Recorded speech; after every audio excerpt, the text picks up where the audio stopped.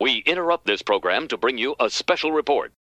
Good afternoon, everyone. Welcome to Facebook Live with the Global Institute for Tomorrow's CEO and founder, Chandran Nair. Thank you.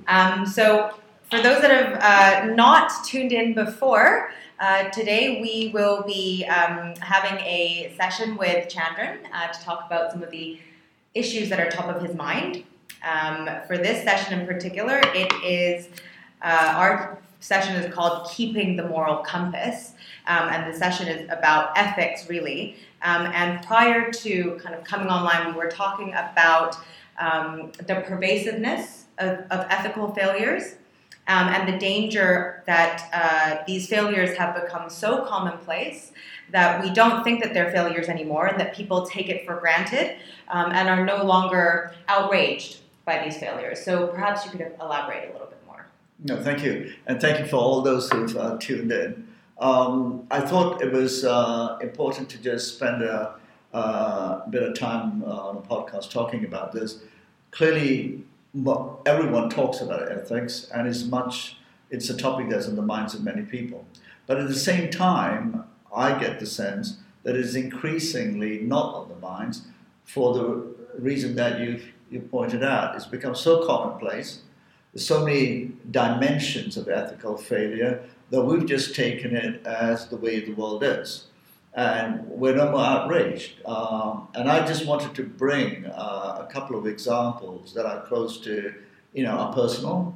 And then, of course, also examples and talk about some of the things that are happening in the world that are also hugely unethical, from intellectual dishonesty to financial dishonesty, right through to essentially people harassing others, which are all different elements of ethical failure. So that's really why I thought we'd spend a few minutes, rather than remain silent about these issues, but really talk about them and try and highlight the sort of spectrum of ethical failures that we are confronted with daily, but about which we remain so silent because we've almost normalized it. So by ethics and these ethical failures, are you talking specifically about business ethics, or is kind of what you're thinking much broader than that?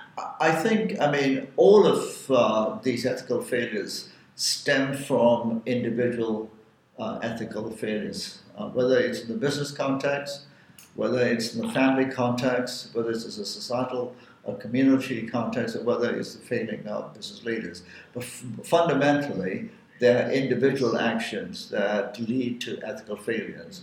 But of course, the way people behave is also shaped by the cultures they're brought up in, the environment in which they're brought up in, and the acceptance. And I think it's important for us to call out, as I'm trying to do here, and I'm sure others are trying to do, that there is a normalization that is taking place where people see ethical failures as a massive corruption scandal, like if we're in Malaysia today, it's one MDB, whether it's the failing of a large multinational, etc. But those failings are essentially individual actions of small groups. So why do they become so persistent? And why have we begun to accept them? And I think that's really important to understand. So from my point of view, I just wanted to raise a couple of points. We become so accustomed to it because everyone stays silent and it becomes the norm. So it's normal. The other dimension of ethical failures I wanted to mention, just an example I have, is a friend of mine who essentially, someone who's on many levels almost a perfect citizen, but at the same time had a weakness with regard to a particular habit of his. I'm not going to go into the details, and then committed what he thought was an innocent crime. Or not, he didn't think it was an innocent crime. He thought it was an innocent action that would enable him to essentially secure the stability of his family, etc., and an ambition he had. He ended up going to prison, and then he came out. And so these kind of failings are not necessarily, they're criminal in the eyes of the law, but they're not essentially criminal actions in terms of we criminalize people. So here's someone I thought I know well, who's a very good person, would do anything for me, yet, just crossed that line, and rightfully, as it should be the case, paid the price for that. The question is, can he now overcome that habit he has, which essentially got him into it? So that's a very fine line. And then there are others where, again, it's personal to me. I have a house in Malaysia in a community where it's essentially a development close to the rainforest. There are lots of things that one has to do properly if one is to protect that area. There are lots of rules in Malaysia about these things. You can't extract river water, you can't essentially turn agricultural land into residential, into hotels and businesses, etc. But more than 3/4 of the people who have bought premises there have absolutely broken every law for years. Of me and a few others have tried to complain to the authorities. They turned a blind eye, mainly because they've also been paid off by the people who are running businesses. But what's most interesting to me is that these people are breaking the law on the poor village people, the kampong people in that area. These are rich outsiders coming from Kuala Lumpur, etc., and dare I say, from other foreign countries, living in Malaysia, who would never even think of breaking the law in their home country and blatantly break the laws here. And they've not broken the laws without everyone knowing. Me and others have written numerous amounts of emails and complained, and they know they're breaking the law. But they seem so emboldened by the fact that they believe the law in this country doesn't matter. It is a tradable commodity. You can trade it, you can buy it out, enforcement is tradable, and they continue to do this. And I would say these are educated people, lawyers, doctors, engineers, all of these people. So how do they do that? They don't actually think they're breaking the law because in their minds, it is a viable way of doing business in a country in which they feel these things are essentially one way to essentially be commercially viable. So those are two different things that I'm very interested in seeing. That there is a complicity, and when you have this sort of complicity, you have a complete corrosion in a society because the most educated and even well-off people will break every law for small commercial gains. We're not talking about billion-dollar businesses here either. And it's interesting to see in the last month that the government, under the new government, have started to take action. We will see if, again, their desire to take action is bought out because it's tradable. So those are the things I kind of wanted to mention. So quickly, hi Anas M and Chris, who just recently joined us. One thing I forgot to mention at the beginning, hold that thought, Chandran, sorry, was that if you have any questions for us, for Chandran in particular, please kind of type them in and we will kind of respond to you towards the end of this chat. So back to what you were saying about things like law being a tradable commodity. Could you elaborate a little bit on that? And then also then, if something like even law is a tradable commodity, how do we police this then? How do we make sure that individuals act morally or with morality and according to basic ethics? Yeah, so I mean, I don't want to get people who listen to this think that I'm only referring to Malaysia. It's a widespread phenomenon. But fundamentally, it comes from the society norms that are established. So when I mentioned the foreigners in this country breaking the law, together with all the Malaysians, the same foreigners, say from Singapore, would not even dream of doing this in Singapore, because in Singapore, they essentially know there's a different culture, but the law is not tradable. The law is enforced to the hilt, right? So you have a rule of law, which then creates a different culture. I spent a lot of time in Hong Kong. I mean, in Hong Kong, there's a frenzy of media frenzy. Anyone senior in government has called to even have a small extension to their home, which breaks some bylaw within the urban planning guidelines. And that is how obsessed Hong Kong is, because you can't trade that. Yeah. So you have to have rules of law, and then which essentially start to determine the culture. But in Japan, it's very different. In Japan, it's not about the rule of law. It's the rule of culture. No Japanese person would even dream of trying to break the law. But even more interestingly, they would not create an extension to their house if they even thought that it would create a bit of a stir in the village or in their community, because their whole perception is that there's a collective wellness and well-being, and the individual, first thing, must never break the law, but even within the law, there are constraints within the individual can act so that it doesn't impinge on the rights of others. I mean, that's an extreme, but that's only Japan, maybe Korea too, right? So you have to have societies that start to instill these values. And when those values are not built in, then it's very difficult to create that sort of culture of conformity towards law. I would argue that Lee Kuan Yew in Singapore understood very early on that to create that culture, you have to impose very tough rules, which Lee Kuan Yew did, and some would argue it was draconian about cigarette smoking, throwing buns and chewing gum. But what he did was essentially change the culture.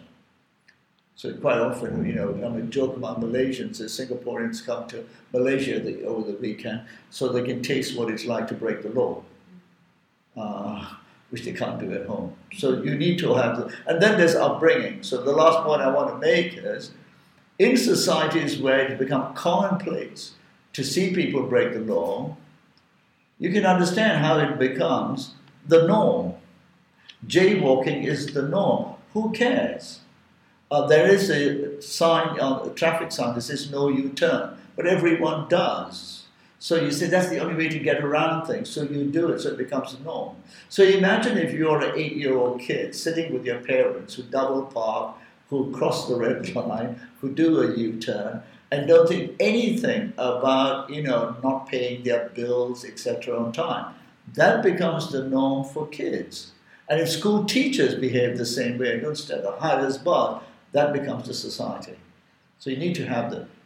And I say that internationally too, now we have the norms. And of course, Donald Trump's probably the heavyweight champion of the world, who has normalized the idea that you can lie, which is one of the biggest ethical failures. I mean, none of us are perfect, and some of us may occasionally tell the white lie, right?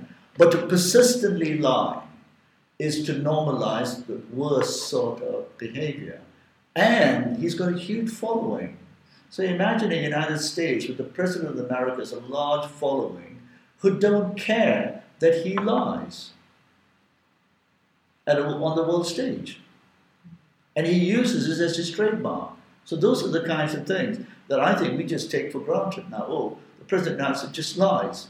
That's how it is. So, yeah, what about those people that know that he's lying and care or disagree with him? Why have people become so apathetic? Well, I think to be fair, there are a lot of people, and though driven by political motives in the Democratic camp, who want to take him down, right? But I would not confuse that with whether they have higher moral standing. But they certainly want to take him down, and that they're using the fact that he blatantly lies as an excuse of his moral failing, right? I'm not suggesting that they would lie to the same degree, but they don't. But the point is that there's a lot of Americans who are opposed, but Donald Trump is likely to get re-elected because there's a lot of Americans who don't care about the lies, which tells you a lot about the society as well. So these sort of feelings, and coming back to Malaysia, I spoke at an anti-corruption conference 3 years ago. I never mentioned the 1MDB scandal. I was a keynote speaker. Everyone expected me to slam the then Prime Minister, etc. But what I said was, all the corruption scandals in the country are essentially rooted in a collective culpability because standards are low. And then I said that collective culpability of failure is essentially resides amongst those who are the beneficiaries of education, business success, etc. Because all you need to do is go to the middle class regions of Kuala Lumpur and see how the laws are broken every minute of the day. Double parking, all extensions, people doing all kinds of silly things. These are not poor people from the villages. These are the most educated people. So when the elites break the law, that don't expect those who run the political parties in this country to not think they have a God-given right to also cheat and plunder. So then, what would you say are some of the solutions to, I don't know if it's examples specific to Malaysia or just... Well, the solutions is to net, firstly, the most obvious one is if you're an upright citizen of the city, of the country, and you see something, call it out. Too many people are silent. Too many people are lazy. If your neighbor's breaking the law, call them out. I mean, I'm not suggesting you throw a slipper at them, but, call them out, have a conversation. If members of your family, and we all know, are having ethical failures, and ethical failures is not just about money. It's being racist. I mean, being racist is an ethical failure. Discriminating people for whatever reason is an ethical failure. Being intolerant, harassment, not just sexual, but racial harassment, religious harassment. These are all, or even power harassment, which is a thing in Japanese corporate culture, harassment because of authority. You need to call it out in the workplace. So that's the first one. The second, I think, starts at the home.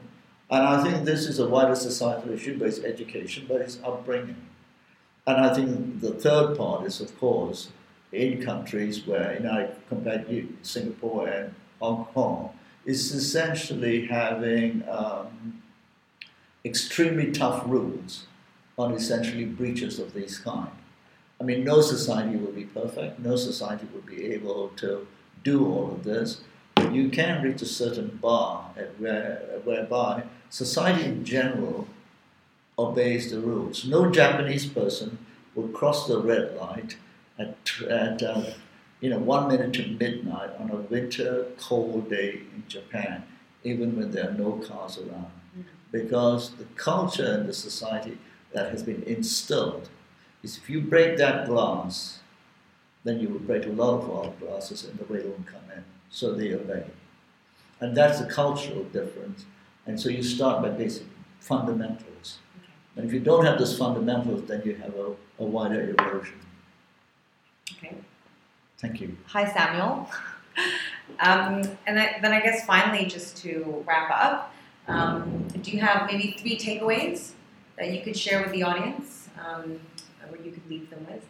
Well, the 3 takeaways I would say, which I mentioned, is essentially, firstly, watch your friends and family, support them because they can make mistakes. That's my friend. Made a mistake. He's not a bad person, but made a mistake, and he paid for it, right? Now the question is, will he transgress again? So we have to watch. We have to coach those people closest to us, set very high standards.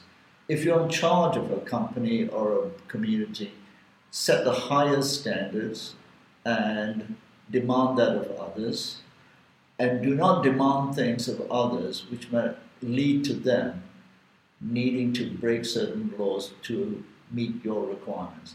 That's typically in business. And thirdly, I think we should demand this in our schools all the time. And where you see lack of enforcement, call it and demand action. And coming back to Kuala Lumpur, this is a fantastic city, we all love it. But all of us are party to law breaking in this country, because when we go and eat, have our dinners and snacks in all those lovely coffee shops, every time some of the shopkeepers put the tables out on the walkways, etc., that's illegal. Don't partake in it. Report it. Call it out. But what do most of us do? Turn a blind eye. And that's essentially what corrodes the society. This will not happen in Japan. to be Japanese. It's a lesson for today. Yes, thank you. Thanks so much, Chandran. And thank you, everyone, for joining us. We didn't get any live questions today, but if you have any questions or comments as follow-up, please do post on our Facebook page or send us an email. We'll share our general email shortly after this. And thank you again, and we hope to catch you next time on Facebook Live. Thank you. Bye. We return you now to your regularly scheduled program. We don't need